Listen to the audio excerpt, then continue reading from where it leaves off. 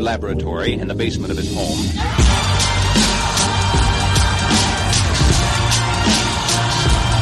Hello, everyone, and welcome back to the show. So, I know I probably say this every week, but I have another one of my all-time 2023 favorite episodes that you're about to listen to. It is with Aaron Gordon. Aaron Gordon is the man. If you don't know who Aaron Gordon is, then that's a you problem, not an Aaron Gordon problem.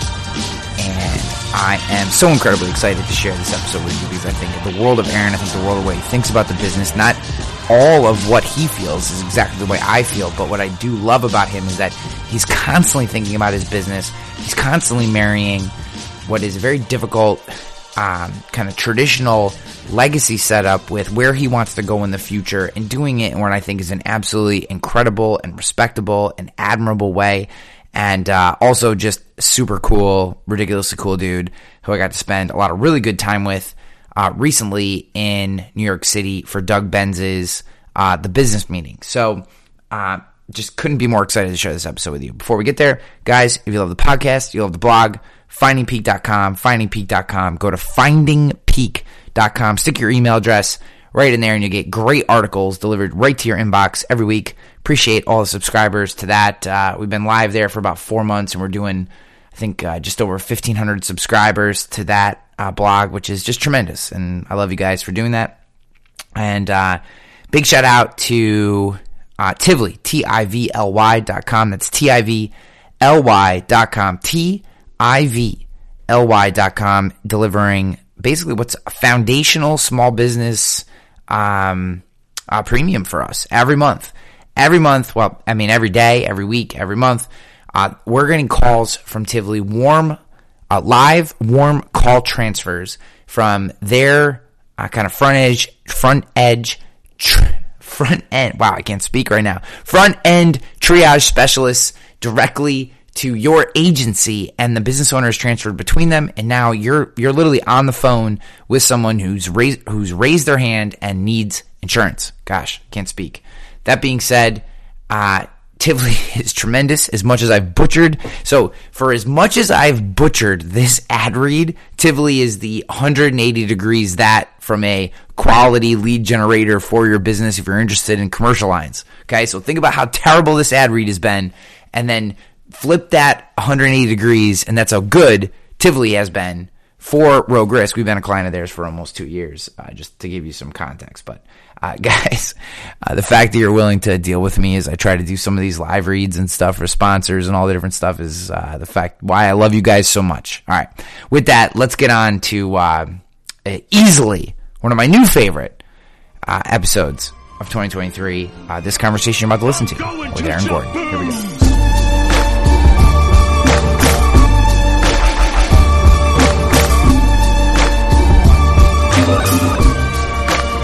I don't like the way this sounds, but we're going to have to go with it. That's a lot better, though. Yeah, I know, but I like the look of the other one better. I don't know why it wasn't picking up my USB there, but whatever. You'll edit this out. It's all good. You hear me better now? Is that good? Yeah, you sound good. Yeah, you sound good. I mean, it's not normally your, that high fidelity microphone that you have, I don't know why it's literally not coming up as an option on my computer right now. You know what it is? It's because you downstate elitists. Your technology refuses to work with us upstate bumpkins. That's what it is.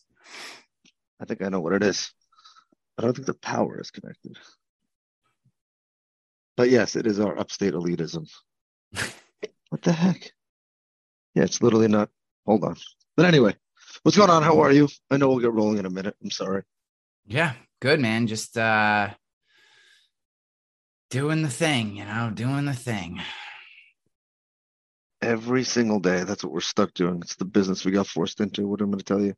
Yeah, it's very interesting. I've Rogue Risk. I love to read, and I read a lot. I read just about every morning, and so much of it. It's funny. I've started to realize that I even without being conscious, without it being a conscious decision, I tend to watch what I'm reading will skew towards whatever the issues or problems are that I'm sensing, even if I'm not like aware of it. You know what I mean? It's not like sit down and go, 100%. I need to do, I'm like, I'm not making these as like conscious decisions. It's just, I was reading, I was reading, I've read Never Split the Difference before, but it was like when it first I'm in came the out. middle. I'm in the Yeah. middle and I've gotten lazy, but Yeah. So I'm actually reading it for a second time because, I'm working a lot more with the sales team, and we're doing all kinds of different things, at Rogue. And I'm trying to build this human optimized model, and I'm struggling with certain parts, and, like sales leadership and salesmanship in general. It's not my specialty, right? It's just not. It's 100%. I can sell. I know I'm very good at business development and like deal making, but man, like sales, just not my specialty. So I'm reading this book. What I found is I just couldn't get through it, and I gravitated towards and all of a sudden, I picked up Ryan Holiday's Courage is Calling, and Is that good? Like, I've never read that. yeah, I mean, it's an airplane read, but there's a ton of like thought-provoking ideas and shit you can underline, and little ditties. I love little ditties just to, it's like brain food. You know what I mean? These little, some people call it like mental masturbation or whatever, but like to me, this is one, I don't have any problem with masturbating, but two, I think it's just kind of feeds you these little things that, like, during the day, left to your own devices, you can make all these whacked out, crazy decisions that are not good for you. And if you're constantly feeding your brain these little ditties, these little one-liners, it's one of the reasons why I don't love how reels can be like a bottomless pit. But like, you give me like 5 or 6 scrolls on like some David Goggins or some Jocko Willink like Instagram reels, I get all jacked up and I come back firing that. You know what I mean? Like, I don't know. Did you ever read your next 5 moves? No. Okay. Honestly, like, I'm not a big reader. Yeah. You can also audiobook it. So this guy, Patrick Ben-David, I don't know if you know. Oh, I love Patrick Ben-David. This is his book? Okay. This is his book, and it's the only book that I've ever read where I had that kind of like real impact. Okay, so the other one's like midway through the book. Your next 5 moves is literally saying, and I feel like you'd be really good at this. It's like, his premise doesn't give away the whole book, but his premise is that a chess grandmaster, if you sit down against a chess grandmaster, you're thinking, okay, I'm going to move the pawn here. They're like 5 moves later, they know what they're going to do. Based on everything that you're going to do over the next 5 moves, they know what they're going to do. And if you plan your business development 5 moves ahead, you'll come out on top. Yeah. Because what that means is that the here and now, that thing that you're thinking about right now, is not going to actually be as important, or might not be the decision that you ultimately make. Well, this little fancy, just so you know, this little scarlet thing that's sitting on my desk is dead. That's why the microphone's not working, because when I go to power it on, it's dead. I got to figure that out after. Sorry. I should have had this. Should have had my tech better prepared. You're good. We're talking about, I'm listening to you fix your microphone while we talk about books. This is amazing podcast radio. This is why the people tune in right here. This is unbelievable. And I just bought that book. So yeah, it's good. Yeah, that's cool. It's not a heavy read. It's not a heavy read. It's like the rest of them, but it's like, it's a pretty good one. Yeah. I like it. I'll be honest with you. I am a voracious reader. I am constantly consuming. Consuming. I can't help myself. I love consuming. I love creating. If I'm in a car, I am listening to a podcast. If I'm walking, I'm listening to a podcast. I have 2 books sitting here on my desk that just came in the mail today.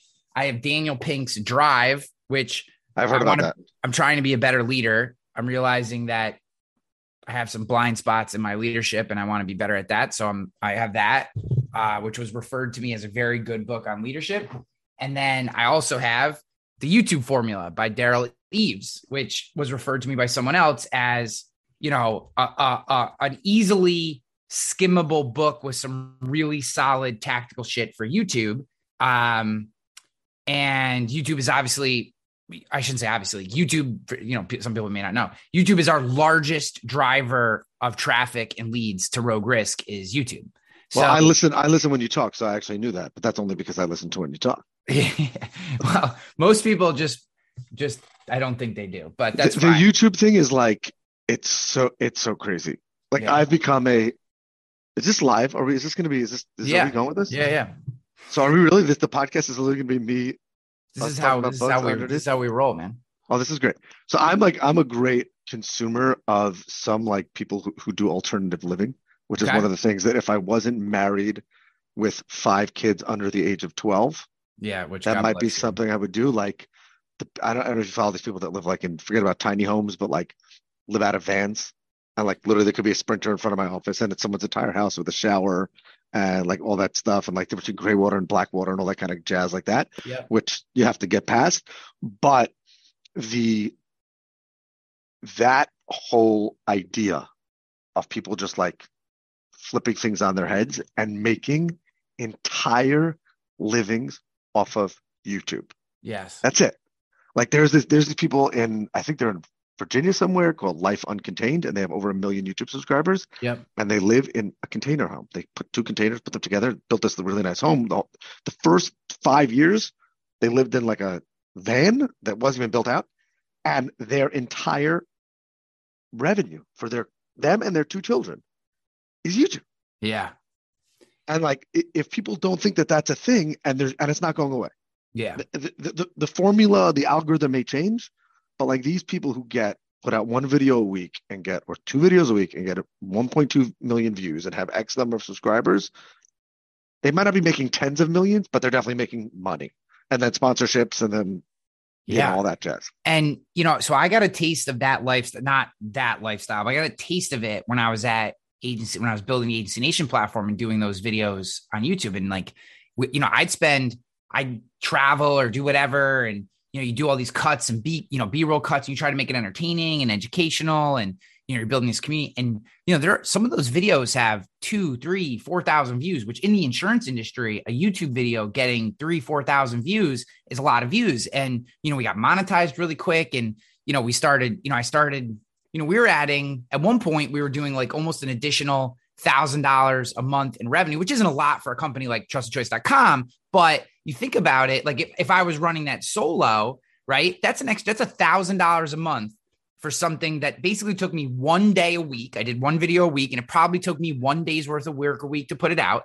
And in exchange, you're making $1,000. Now, if I had put more time and effort into it, if it was my whole job, if I was selling, stuff, it was a primary driver of what drove ticket sales to the Elevate conferences. So now you do an in-person event to go along. You can see how this is monetized. Now, the part that I come back to with this kind of alternative lifestyle or YouTube or content creator lifestyle is there is and I've talked to Sydney about this. I've talked to Bradley about this. I've talked to others, and maybe even you feel this a little bit.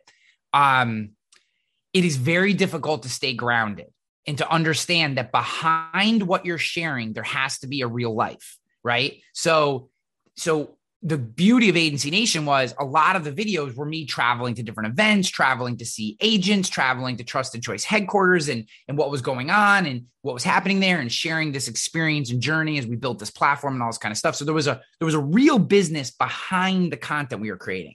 I think where some people get in trouble, and there's a lot of people in our space that this happens to, is you're talking about insurance and you get 10 views on a video, right? Sucks. No one cares. No one gives a shit. And then all of a sudden you post one about like prospecting, and you get 500 views, 1,000 views. People start sharing it, asking you questions, and you're like, oh shit, this is way cooler than doing the insurance videos. Now, granted, it is way cooler, but is that real? Or are you just, because you did something different and whatever, you get some more attention, but no one is going to buy anything from you? Like you have to be careful that what you're creating is actually going to be a business and not confuse it with something you do for fun, I guess is what I'm saying. I'm not sure if you're talking directly to me, but I can take it. And I am not, but I have other people in mind. Yes. But I think also that there's the challenge that we have is that insurance isn't cool. Yeah. And I think that one of the things that I at least try to do, and that I think you try to do also, is like, I want people to buy from the person. What I don't want is for people to think that this person is a jerk or this person doesn't know what he's talking about. Yeah. So like, I just, there's this guy who I became friendly with. He's a State Farm agent, and he puts out some really great content. And to your point, he put out this one really silly, stupid video. He'll even tell you that, which was green screen. he's looking at a guy crash a motorcycle and he doesn't say anything, just his facial expressions, and he got like 600,000 views. Yeah. So it was like, okay, so if this gets 600,000 views, the thing that I think about as it relates to that being the insurance versus the non-insurance, or the trusted advisor versus the not trusted advisor, is you can't replicate those one-offs. No. So what I think gets people in trouble, to your point, is when they try to replicate that. They say, what was it that triggered the really silly facial expression? Well, you can't. So now once a day you're going to post you making a dumb face. Now you're the gonna facial expression. Yeah, you're the goofy facial expression. And what you don't want in a profession, there are obviously people that have done this really well on social, but like, there are those people whose entire social media presence is them like commenting on other videos of people doing like really stupid things, like in the kitchen. And they're like, did you just blend pasta to make new pasta or something like that? And that's a persona. But if you want to be a professional, you can't be the guy or gal who's green screening on top of people doing dumb things and saying how dumb they are. Yeah. Unless that's how you want to be. Well, here's a lesson that I had to learn the hard way and ultimately still try to preach today, is that you get exactly back what you put out. So if you are the doofy, dumb face guy who makes fun of crashes or does wacky faces, you're going to get goofballs who call you because someone who's serious or whatever, they're going to be like, oh, that might be fun, but whatever. Right. Like you get back. It's super interesting because like one of the debates that my parents and I have, and obviously they have different views on social media, but my mother like kind of sees that it could be a thing. Yep. My father literally just can't even. Yeah. So he's like, where's the ROI? Where's the ROI? And one of the things that I say to him is, if you really wanted to see a direct ROI where I could pull up some sort of dashboard and it will say that this person clicked through and this person bought, those people are the exact people that you told me never to sell to.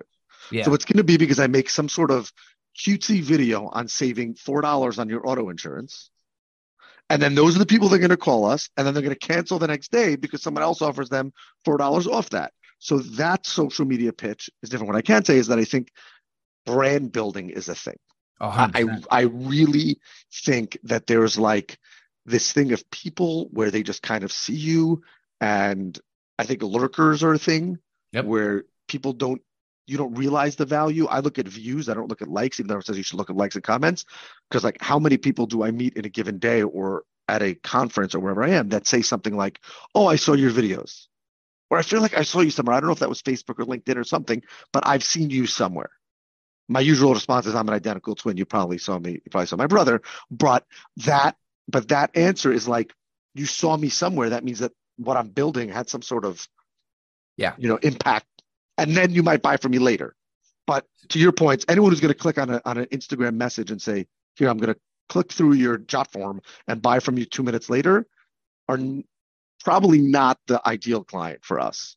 Well, yes and no. To your point on brand building, it just, that customer that you really want, if you're doing it the right way and speaking to them in the way that they speak in their language, talking about the things that they're interested in, maybe they don't click the first one they see, but they might click the seventh one they see. But I'm saying, if you want to say, I have a reel that got 50,000 views because it was random, and I have no idea why I got 50,000 views because it was stupid, and 20,000 people clicked on the link, and even if I could convert 10% of those are horrible leads and horrible conversions. Yeah. Because it was a gimmick that brought them in the door, is my point. Yes. And this is like the whole, I don't know if you remember, it wasn't that long ago, the Facebook rage with, let's run a stupid contest on Facebook that people signed up for this thing that they never wanted, but signed up for it. And then we gather information and we try to call them and sell them insurance. And you're like, I get that there are some captive agents and some personal lines only agents that are built a certain kind of way that made money in that process. But I know the dirty little secret that maybe not be so secret is that business retains for shit. So even if you were really good and had really awesome processes and the 17-point touch point with the voicemail drops and the text messages and the emails and the phone calls and the auto dialers, if you were good at that and set that up and crush that business does not retain. Because that person, the Nest Facebook ad that person sees that offers them a $25 gift card to the Bronx Zoo, they're signing up for that one and they're getting called 10,000 times by that person. 100%. And I actually think like I always like to think what would at least would I give the people a chance to sell me on? Yes. It's not a car warranty. And the interesting thing was I was recently on the phone with Progressive changing a vehicle for someone, and I called twice because we don't even work with Progressive. It's just a service we provide. Called twice because they originally the dealer gave me the wrong VIN number, and both times the script that the customer service rep read me about homeowners insurance was so good. I said to them, I wish that I recorded it. It wasn't, I can save you 15%. It was, are you happy with the service that I provided? If you like your service so far, can I put you in touch with someone who could give you a quote for your home, which may be able to save you on your insurance while you're achieving the same service that you said you liked from Progressive. And I was like, you played to exactly what I said I liked, all that. It wasn't too pushy. By the way, they never called me because I said that I was an insurance agent, things like that. But like, those people want to listen. That's not you saying, here, click this QR code and you'll get a 4 cent, thing to 7-Eleven. So, dude, again, the stuff that I've learned just in the last 3 years, not to mention the last 17, it's like I could take just about, not all, but just about every traditional piece of ideology that exists around our business, and I could show you a very well-run counterexample, and call centers is one of those, right? Like, I was actually just having this conversation with someone internal at SIA today because we're doing some testing around using carrier sales centers for certain types of business. So I am convinced that at a minimum, $1,500 to $2,500 BOPs, you cannot write them profitably. You can't write them profitably. Not at scale, not even in your agency. If you're running a $2,500 BOP, that business is unprofitable. What about a $500 BOP? Yeah, completely unprofitable. It doesn't mean you're writing it to write a piece of business. And again, I get it. Purists, come at me. You're going to go, well, small accounts grow. I know that and I believe it. It's why I write them. Well, you got to do what's right by people. Completely agree. We have no customer left behind as our strategy. But to your point, I am the purist, and I would tell you both of those things. But the response that I have, and my father and I have this, back and forth all the time, is that doesn't mean that the $500 BOP is profitable. Yeah, it doesn't mean it's profitable. Yeah, it's not profitable now. You're just willing to take it as a loss leader for future growth, but you can't say that it's profitable. When it grows, it'll be profitable, but it's not profitable right now. Or you send it to a carrier sales center, let them write it, let them service it, and pay about 20% the cost as you would if you wrote it inside your agency. So the average, but it's still not profitable. Well, no, that changes. I'm going to run this through for you. Okay. So let's say our cost of acquisition at Rogue is, let's say it's $50, right? It's right around there. It fluctuates depending on the month, depending on what's going on. We dial up Tivoli, it gets a little more. We do, we have a lot of different places where business comes from, but let's say it's around $50 per lead, not closed business, but $50 is around what it costs to get a qualified lead in the door. Doesn't mean we close it, just means a lead that we could potentially write costs about $50. Okay. So if that's the case, $500 BOP is going to make us about $1.25 in revenue, depending on the carrier, whatever. Or no, not $1.25. $75. Make us $75, $75 a year. You'll get $25. Yep. Okay. So instead of us writing it, right, we have a deal with a carrier. They take 1 point year one, and they take 2 points until we get to $1 million in premium with them. And then they go down to 1 point. Okay. So if you take, no one gives a shit about any book size that's less than $1 million, really. I mean, we all have them, but no one, you have no juice in a carrier until you're at about $1 million. So if you're stacking your chips with certain carriers, trying to get to that $1 million mark with the carrier, so you start to have some juice, because that's kind of something about that 7-figure premium book starts to trigger with that particular carrier. I'm not talking about total for the agency. I'm talking for a single carrier. Okay. So if I were to have, just think about the math. If I were to send every BOP that came in that I kind of eyeballed was going to be $2,500 or less to the carrier, right? I'm getting hit with 1 point year one. And then when I hit $1 million, I now have $1 million book of business serviced at 92% retention rate for $10,000. Right. No, you're right. And by the way, your acquisition cost is an acquisition cost year two. So your profitability on that skyrockets. So it's really, even if you made nothing year one, no revenue, no work. Therefore, yeah, because the whole concept, and this is why I think what people miss about carrier sales centers in general. Now, look, they're not all the same. I've done a tremendous amount of vetting. I have 3 that I really like that we're testing right now. But my point is, the carrier sales center is not meant to replace the work you're doing. It's meant to be additive to the work you're doing.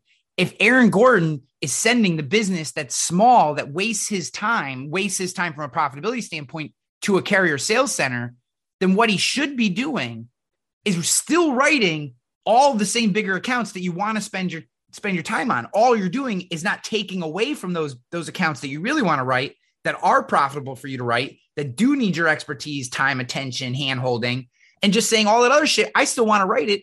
I just don't want to have to deal with it. And the only thing, when you look at the math, when you look at the process, how additive they can be, ego is the only reason why people don't use them. That's my personal opinion. I could be wrong about that.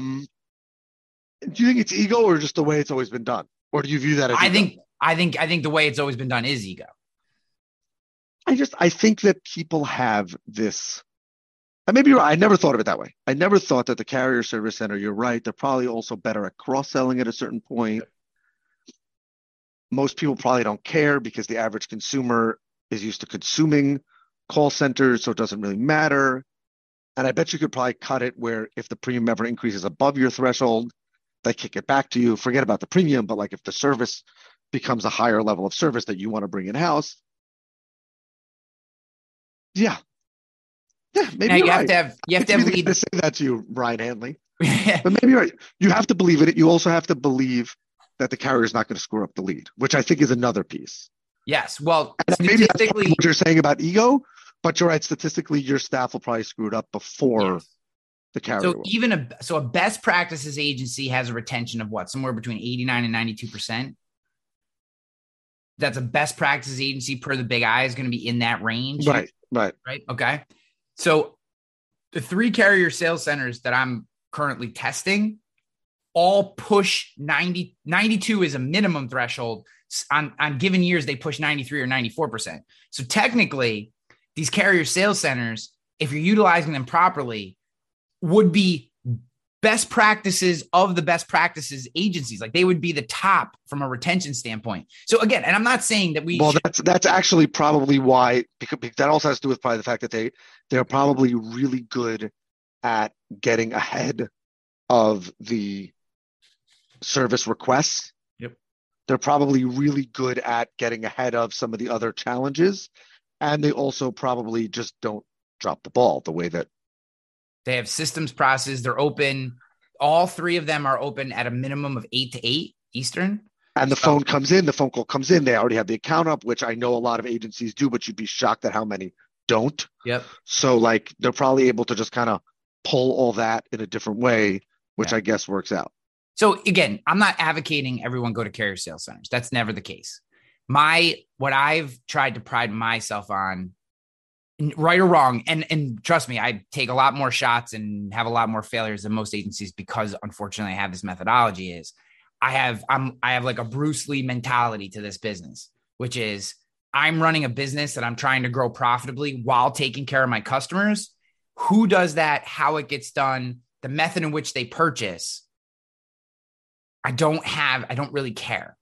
I don't care. As long as it serves our customers and does right by them, gets them in good coverage, gets them good service, right? So I'm not saying I don't care that they're taken care of. All I want to do is write business and screw the customer. What I'm saying is as long as it meets a bar of expectation of service, then I don't care how they come in.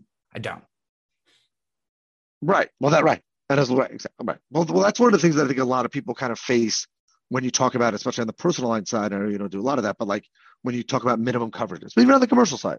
Yeah. At what point do you set your threshold and say this is a minimum threshold for coverage, for quality, for everything like that, and then how much business are you willing to let go out the door theoretically, realizing that you'll be more profitable in the long term? And I don't think that people really analyze the profitability of the different silos of their business enough.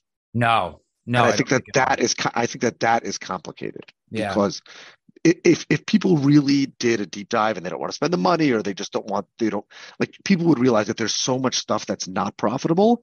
Yeah. And probably if you take like really big business clients that are like that top 2% middle market or large middle market accounts that everybody knows are the most profitable because they're the same work as some of the smaller ones. Yeah. If you take out that as an obvious answer for profitability, I bet you that most people will probably miss Yeah. on what their most profitable process, line, path is versus, and they'd also probably miss on what the really bad ones are. What's up, guys? Sorry to take you away from the episode, but as you know, we do not run ads on this show. And in exchange for that, I need your help. If you're loving this episode, if you enjoy this podcast, whether you're watching on YouTube or you're listening on your favorite podcast platform, I would love for you to subscribe, share, comment if you're on YouTube, leave a rating review if you're on Spotify or Apple iTunes, etc. This helps the show grow. It helps me bring more guests in. We have a tremendous lineup of people coming in, men and women who've done incredible things, sharing their stories around peak performance, leadership, growth, sales, the things that are going to help you grow as a person and grow your business. But they all check out comments, ratings, reviews. They check out all this information before they come on. So as I reach out to more and more people and want to bring them in and share their stories with you, I need your help. Share the show, subscribe if you're not subscribed, and I'd love for you to leave a comment about the show because I read all the comments, or if you're on Apple or Spotify, leave a rating review of this show. I love you for listening to this show, and I hope you enjoy it listening as much as I do creating the show for you. All right, I'm out of here. Peace. Let's get back to the episode. Yeah. There's actually, if you're a Hanover agent, they have a free service. Well, they will come in, digest your book of business. They will find personal and commercial. They'll do profitability. They'll do cross-sell opportunities. They'll do like a full, will hand you this report, which breaks down your entire book, all carriers, you know what I mean? And whatever. And they will, and you sign an NDA, they're not taking your information, they're not doing whatever, but they will come in and do like a full analysis of your book of business and hand you this report and say, here, this segment is this, and this is here. And here's your retention on personal lines, outside of this range, and and here's your monoline. And it's really, really interesting stuff. And then you could decide to do with that information whatever you want. Yeah. But I just think that a lot of people would be super shocked. Yeah. With how I really thought this was profitable. Well, what do you mean? Like, we have this thing where we have one outside producer and he specializes in smaller-ish jeweler's block policies and the ancillary business that goes with it. It's a fascinating business to be in New York City, especially if you're willing to chase people every single month for their non-pays, like every single month. And I have told my parents that there's no way that it's profitable for him. For us, it's very profitable because we give him a better commission split. Yeah. And so since he gets a better commission split than he was getting elsewhere, we also, quote unquote, force him to do more of the work, which he's willing to do, right? Again, I will not walk up and down 47th Street between 5th and 6th Avenue every single month and collect 3 or 4 checks for $200 each. It's never going to happen. I'd rather pay you, kind of like the service center, an extra 10%. Yeah. And you deal with it. So I can't figure out how this guy's life is profitable, for lack of a better term, but I can tell you that's profitable for us. Yeah. But my father's like, what do you mean he's making X a year? I'm like, do you realize what he does? If he cut out this smaller business, like it just doesn't, when he pays for parking to go see this guy, runs off his commission, like kills his commission. So I think that's a fascinating part of this business. Also, like, how many people just have never thought about these things? Yeah, I was going to ask you, how many people actually think, and this is the interesting thing, and actually Cass was the one 10 plus years ago that started raising this flag, and he and I have talked about this in detail. Like, when you go to a conference, right, there's a couple things that you realize right away, at least that I've realized. There are lifestyle agents and there are growth agents.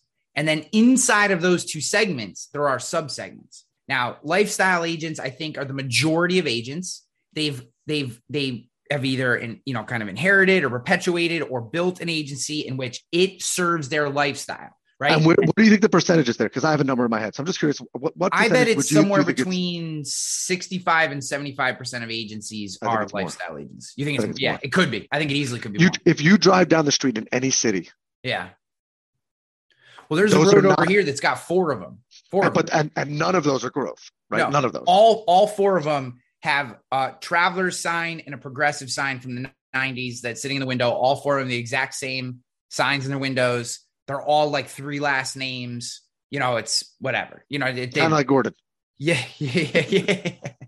It's you know, it's so okay. So you see that. Okay. So let's carve those guys out, because what they're trying to do, all they want to do, and not wrongly. So that's not a knock. If this is what you do, trust me, I wake up just about every day and ask myself why I didn't start a lifestyle agency. Because what I'm doing today is fucking terrible. For my stress and emotions, I love it, but you know, it also forces me to drink a lot. So, it's a good thing you're coming to the city soon. So yes, which is going to be awesome. I can't wait. So, but then there's this growth segment. Okay. So let's say it's somewhere between 15 and 25% of the market are growth agents, people who grow their business. Inside of there, I think we have 2 groups. We have marketers and we have business owners. Okay. We have people who are just good at putting business on the books. It's grow. They're doing the Facebook stuff. They're doing this stuff. They're trying all these different things, but it's just grow. They're not thinking about how their agency is set up. They're not thinking about E&O. They're not thinking about retention. They're just thinking about growth at all costs and really trying to get acquired and get the fuck out. Right. There's those. Then there is this very small group of people. And I think it's what brings together a lot of us, because I think you think this way. I know Paradiso does, Carruthers, you know, the crew that we kind of are starting to run with and the people that we tend to bump into. A lot of people at One City World Tour, I think this way. They think about their business not as an insurance agency, but as a business. And an insurance agency just happens to be what they do. Now, doesn't mean you don't have to be good. Doesn't mean you can't be nerdy or wonky. It just means that they look at it like a business. They don't hide, you know, you can also be, you know, a more of a purist in what insurance is and does and that, and be a business. It doesn't mean you can't be a nerd. It just means you think about things like what you said. I'd rather pay this guy to go walk the streets and pick up $200 in cash for jeweler's blocks than me do it myself, because when I do the math, it doesn't make sense. Right. Well, and I'll tell you the other thing is, like, I think that when people start thinking about the business, and obviously, you know, I'm the child of someone who I think that being able to be a quote unquote business owner, like you say, is a luxury in our generation that I realize it's not like a millennial take, but I am lucky enough that I've never had to say, if I don't make a sale today, then payroll's not going to be made. Yes. Right. Like I've spoken to my dad multiple times. I remember he talks about the first sale he ever made. It's still a commercial client of ours today. But like, I can't imagine being that guy who says, hold on, if that commission check doesn't clear. So, but with that being the mindset, I think that until recently, people kind of hid from how we made money, how much money insurance agents were making, like it was some sort of like dirty secret. And what I found is every single time I either bring it up to people or people ask me and I tell them directly, they think we should be making more. For the effort, which is like, we have a client, a large jeweler, and one day we were like, maybe it has to be like 5 years ago now. We were sitting waiting in his waiting room for a long time. Then he came in, he said, sorry to keep you waiting. And then he was complaining to my dad about his 12% increase. And he looks at my father and goes, how much are you making off me? And my father says, do you see that number? I'm going to make 12.5% this year. You want to do the math? And he looks my father right in the face and he goes, I wouldn't deal with me for that amount. It's a big account. It's like a nice middle market commercial account. Yeah. So, but I think people don't realize now, obviously, I don't think any business owner would say that's not a good account. It's been very profitable. It grows every year. It's above anyone's minimum threshold. But even from the outside, people are like, you have to start thinking about this as a business. You have to start thinking, is it a good use of my time? Yeah. I used to be a serial networker. When I started, I was frustrated because my parents wanted me to sell and I couldn't figure out how to sell. And I was like, you know what? I suck at cold calling. I'm really good. My wife thinks it's crazy, but like, I'm really good if you put me in a room. I am not afraid at a bar or at a crudité station. Worst case, like the person thinks I'm a weirdo or doesn't want to do business with me. Best case, I get to write their business. And what I was doing was every night I was networking. or a few nights a week. And the rest of the time, I was either following up on bad leads from networking events, or I was trying to chase to find the next networking event. Yeah. What I started to realize is if you kind of just focus on certain silos of networking and say, this is where I'm really good. Again, business owner hat. I'm going to take my skill set, which is not cold calling, which is being in person. I'm going to figure out, but I'm going to say, I'm going to go to 2 a week or maybe even 1 a week. But then I'm going to be better at getting the leads that I want. So that when I follow up with them afterwards, I actually get to write the business and I'm not just tearing my hair out after we get, and still not get anywhere, or get $5 when I just paid $40 for parking and $100 for an entry ticket. Yeah. You know, it's funny, dude, how similar that story is to me. I mean, that's literally, that's how my story was. I sucked at cold calling. I hated it. I hated interrupting people. There was something about calling someone on the phone and interrupting them that I felt like I wasn't adding value. Now I know, and Carruthers has pounded this into my head. You are adding value, blah, blah, blah. I get all that. That does not wedge into my brain. I get it logically. I hear it. And I'm like, how many cold calls in your life have worked on you, Ryan Hanley? Like zero. Yeah. Like 0.00. So, yes.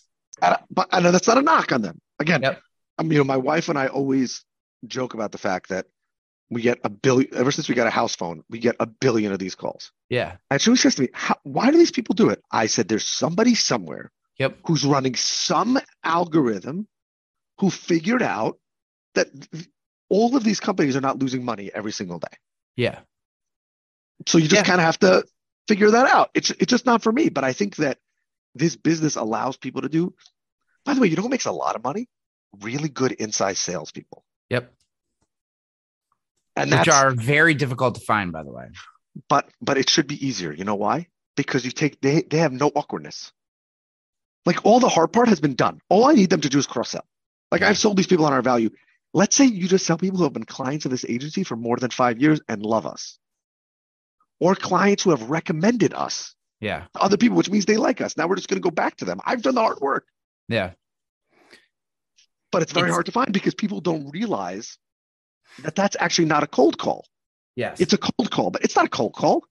So, when these people hear Gordon, they're not going to say, hang up, who are you? Yeah. They're going to be like, oh, how's Goldie? This is why everyone grows their agency on referrals. What I love is when I see someone talk about how they work on referrals. You know, we work on referrals, and they get this look. You know, you've seen this look that guys get, especially guys all the time. They get this shoulders kind of roll back, and they look at you like they got this secret that you don't understand. I work on referrals. You know, I mean, it's like this look. You know, it's like if you've ever seen a guy posture, and women, nothing against you, but this is specific to dudes and their unique ability to posture. Right? They get this look like I referrals, you know, and then they look at you if you do it any other way, like you're an asshole, basically.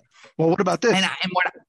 Sorry, go ahead. Well, you know what what I started saying to them is I go, oh, you're lazy, and they what? No, you don't understand. We work on refer, and I'm like, yeah, no, you're lazy. I get it. I completely get it. No, I get it. And they're like, because to me, and I love referrals. Don't get me wrong. This is tongue in cheek to a certain extent, but the point is like a referral is the easiest thing that you can get. Right? It's the easiest way to sell. This? None of those people, guilty as charged sometimes as well, really work on referrals either. Yeah. You know what working on referrals should mean? When someone's really happy with your service and they're like, Aaron, I love you. You came through for me. You're the best. You know what I should be doing when there's a superstorm Ida and I showed up to 15 people's houses that night just to show them emotional support? You're going to tell me I'm crazy, but it's just what I do. Yeah. What I should have done the next week was asked each one of them for a referral. Yeah. That would be working on referrals. That would be saying, it's not awkward. I know that these people are very happy right now. And by the way, they're probably thinking, how could I like really say thank you to him? So if I ask them so when most people do that, what you're saying, which is a very Gordon thing to say, I work on referrals. Yeah. The reason why it's really lazy is because they don't even work the referrals. Yeah. That means is they wait for the phone to ring. And what I would say to you is some people are really good at prospecting. Some people are not. But Mick Hunt would say, and it's true, and he's yelled at me about this, every single agency, all of those lifestyle agencies that you discuss, I bet you have 50% more revenue sitting in their business. Easily. Sitting in their business to do nothing. If you send one email out that says, did you know that we do life insurance? Nothing else. One email. You can make X number more for your lifestyle. I'm going to give everybody, I mean, you know this.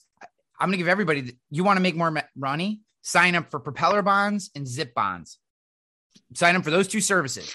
Then email every commercial client you have. Email everybody, because a lot of regular humans who don't have businesses also need bonds for different things that they do. If they show up at a trade show where they make if they make honey from home and they have to go to a fucking bazaar to sell it, I don't know why I came up with bazaar versus farmer's market. That's odd. But a lot of times you might need bonds. It's an upstate thing. Yeah, you might need bonds for these things. And it's like, and here's the thing, there's no touch. If it's a simple, easy bond, Propeller can do it in 5 minutes. And if it's some big hand-holding bond that you need help with, you send it to Zip and they do the whole thing for you. You literally don't have to know anything about surety. That's what I'm doing. That's what we're doing on the personal line side as well with Armadillo.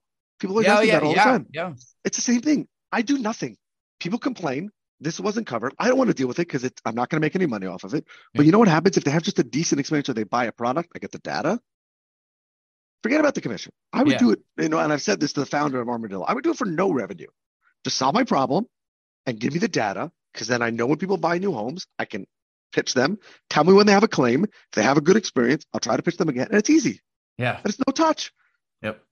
My parents would say, how could you have no touch? I think that there's a place for both. I really do. I think there is a place for both. And I think that you can convert, like you said about the pops, I think you can convert no touch into touch. Yep. And that's where the secret sauce is. The secret sauce is not worrying about how you bring them in the door, but worrying about how each year, not just on rate, you increase the revenue per account. Dude, you just hit it out of the park. I'll give you an example of this. So one of the things that we were finding is with our leads that come in is somewhere between 15 to 30% of those leads fill out the form. We call them within the 30 minutes, which right now is our bar. I want it to get quicker, but whatever. It is what it is. So we call them within 30 minutes, completely ghost us, never call us, never respond to a text, never respond to an email, never respond to another phone call, completely gone. Okay. But all their info, because I've gone in and audited this, all their info is 100. I can tell you exactly who the business is and I can tell you exactly who the person is. Okay. So here's what I think happened. They watched a video, they read a piece of content, they saw something, brought us to the website. They said, I like these guys. I would like to get a quote. They click on the get a quote button. They fill out the first page of the form, expecting the next page to give them a fucking price. Right. And it doesn't. And they go, I'm out. Okay. Because I believe that somewhere between, and I will figure this out, before I'm done with this, with Rogue Risk as a project, I will figure out what this percentage is, but I believe somewhere between 15 to 30% of small business consumers want to see a price. Doesn't mean they're a bad customer. It doesn't mean they're a price shopper. It means for them, for their personal customer experience to be validated, they want to know what it's going to be about, what the price is going to be about. So what we're testing right now in partnership with Great American is basically a 2-path call to action. So now slowly we're kind of redesigning Rogue and testing this. Well, we're going to have are you a DIYer? Click here, get a quote today for BOP or workers' comp right on the spot that you can bind and purchase if you like it.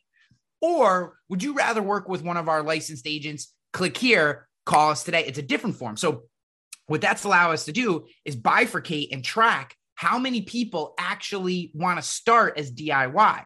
And the cool part about it is if they go through and they don't ultimately purchase, we get all the information that our team can call out and try to close the deal. It's not like we've lost the lead. But my point is, do I love quote bind issue online on your own? I don't love it.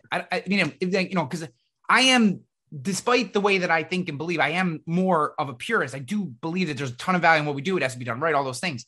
But should I, philosophically, should I take that 15 to 30% and just throw them out the door because they want a number and I don't believe they should have a number or whatever, right? Like, I don't think that. Well, I'll tell you something really interesting that we found. We've done some studies into this, obviously not as good as they should, but when people get pricing, if there's a lowest and a recommended, even the price conscious buyer, again, assuming that it's not 3X, 4X, 5X, 6X, will take the recommended from the agent that they clicked on over the lowest. Yeah. So to your point, when they click or when they disappear, it's not that they just wanted the cheapest, easiest option. It's that somebody told them that in order to get to a place tonight, to do an event tonight, or to sign their lease or to whatever, they need insurance. Yeah. And they came to us and didn't get that. Yeah. So therefore they had to go to somebody else. But if we gave it to them, regardless of what we gave them, they would probably see that. Yeah. Dude, it is incredibly interesting. Do you want to know what it's like to live in New York City right now? This is great. Do you do video podcasts? I've never seen if you do videos. No, I don't do the videos. Okay. For all those loyal listeners, my nose literally just started bleeding randomly out of the blue. What's that about? Dry New York winters. Look at this. Straight up. Oh, yeah. This is the real life of insurance agents with Brian and Aaron. Here we go. Nosebleeds live on air. Yeah. Well, the good news is I kind of wish we produced the video now, but I'll be honest with you. I would love to produce the video, but it's just another step that I don't feel like dealing with. I've also found that when you produce the video, people get squirrely. And maybe that's not as much the case today because video is so much more ubiquitous and so much more a part of people's lives. But, I found even as short a time as a few years ago, a lot of people don't care. A lot of people are perfectly fine with it. But then you get a lot of other people who they get a little squirrely. They're a little more tense. They want their facial expressions to be right. They don't respond the same. And all I care about is the conversation. I want this conversation to be the best conversation between the two of you that we can possibly have. And what I don't want you going is, no, I can't talk now because my nose is bleeding, or, oh shit, I don't like the way I look. How many videos and podcasts total do you think you've done in your career? Oh, thousands. Has yours or anyone else's nose started to randomly bleed? No, you're the first nosebleed I've ever had on the show. First nosebleed. There it is. Hanley has waited long enough. We're opening up the gates right here. The keys to success. First nosebleed on the show. That's true. No, man, it's, this work that we do, it's so incredibly important. And it's very difficult to manage what I think people start to feel it, diminishes what we do when we talk marketing and we talk cost of acquisition and social media ads and all. I feel like a lot of some of the more old school, some of the people who are very, hardcore purists or whatever, more traditional, I feel like they take that talk as diminishing. Right. And I think what I like about what you do, hopefully the message that comes off when I create as well, and others, like us, is that you can be both a marketer and a salesperson and a high volume grower, and still care about quality of customer experience, the quality of the coverage, all that kind of stuff that is the bread and butter of an independent insurance agency. It's like the joke that I say about e-signature, but it's not a joke. When I wanted to, and this is like, you're gonna bang your head against the wall, but like when I wanted to institute e-signature in our agency, my parents were like, no. Why? First it was, is it legal? Then once we got the legal, no, nobody wants that. And my contention was 30 years ago, part of the broker relationship was the person came in, they signed the forms, they gave you the check, and that was nobody that we interact with ever wants to print, sign, and scan forms. No one ever. And the way I proved it was I took 100 signatures that we got in 3 months, and I sent them to my parents, and I said, look, over 85% of those, the people just sent back the signature pages. Yeah. Which means that what we had to do on those Accord apps, no joke, was reprint the whole damn thing, swap out page 11, page 18, and page 22, and put in the signature pages, which just shows that it's not a... Yeah. So that doesn't take away from coverage, expertise, purist, any of that. It's just saying, how can we make the customer experience the best? Yeah. And so I think that there's all of that. And yes, I'm a purist, and people tell me that I'm old school and that I should be doing things differently. But you know what? I'm a mix of lifestyle and growth. This is just how our agency is. And by the way, it's given me a great life. So who am I the one to whom I 100%. And that's the key. The way my brain works, I tend to focus on the tactics and strategies that work for more growth focused agencies. But the truth is, there isn't a day that I don't wake up and wish that I was running a lifestyle agency and that my daily operation was maximizing revenue per client and the overall profitability of my business, so that today, instead of having 15 meetings and stressing the fuck out at 5 a.m. about the 5 fires that I have go because all these projects aren't connecting, I could just be like, it's fucking snowing out. I want to go to Mount Snow. Peace. I'm out. I'm going skiing. Like, I would love to be able to do some of that stuff because I have my business. That the likelihood of you losing $1 single of revenue by doing that is minimal. Yeah. The likelihood of you going skiing and saying, I'm out for 6 hours today, if you had that historical, you might lose $4. Yeah. It's just not, so. And we'll see. I think that there'll be a mix. I think that going forward, there'll be a mix. I think it ultimately is a mix. I think that there is a day of reckoning coming for those random older time agencies that haven't adapted at all. Yeah. But then again, I get back to the story that my father tells, which is if I wasn't here, he probably would have done one of two things. Either sold 10 years ago, because my siblings wouldn't have been interested either, meaning assuming that no one was interested, or he would have said, I'm going to continue to work at the pace that he was working at, slowing down slowly. Right now he's 82. Yep. And this is a version of a retirement plan, even though I planned for my retirement, that other people didn't realize. So like if you went to that one of those 4 agencies that has the oldest principal and you told them, we're going to force you to close your doors on December 31st, 2023, because you're going to lose all your carrier appointments because you haven't produced in the last 5 years. That, again, the oldest one would probably say, that stinks, but it's been a nice ride. Yeah. Like, can I get an earn out for a couple years? Like, who's going to service my book? Okay, great. I'm moving to Florida. Yeah. No, I'm, dude. And I want to be respectful of everyone's time and yours as well. I know we started a little late. An episode that hasn't gone live yet, but I recently recorded was with Billy Van Jura, and he does a lot of traditional agency prospecting, primarily personalized agencies inside upstate New York, and he finds these kind of hole in the wall agencies, and he's doing his thing, and it's really interesting what he's doing. And he was telling a story about how he came across this guy. He's got 4 agency locations. He's got almost $1 million in revenue between the 4 locations. Like some of the locations, just basically one person sitting in a room, kind of thing. And the guy, the guy makes an offer. He makes an offer. He's kind of negotiating, and ultimately it falls apart. Not to bury the lead, but what he said was, the reason that it fell apart is this guy is making enough money to finance his entire lifestyle, everything that he can want. He wants nothing else. He's in his 80s. And he hasn't reshopped an account in 3 years. Hasn't reshopped an account. Hasn't touched. And by the way, even if I purchase his agency or partner with him, or you partner with him, Billy, or anybody partner, if we would say to him, you will never have to do one thing differently, he might consider it. But we might say, listen, what we want is for you to allow us to send emails to your clients. Like, why should I do that? Yeah. Why? Again, I'm not saying it's a bad idea, but why? I don't need to do that. Eats his breakfast, says hello to his wife. Not to give away his pitch, but you know why Bradley Flowers became an insurance agent? Yes. Right? He's found the guy in his community that played golf the most. He said, I want to be that guy. Yeah. It's not a joke, but like I tell people that my dad is I believe the only person that's been in the insurance industry as long as he has, which is since October of 1958, and has never played a round of golf. Never. That stinks. My summer Fridays are like a whole different level of stinking being his kid. But whatever. It's all good. Dude, this has been awesome. You're awesome. I'm sorry that it took us so long to get going. I'm sorry my nose started bleeding to all the listeners. You don't have to apologize. Real life for Aaron Gordon here. This is a conversational show, man. We're real people just having conversations and sharing with an audience. I love it. This has been great.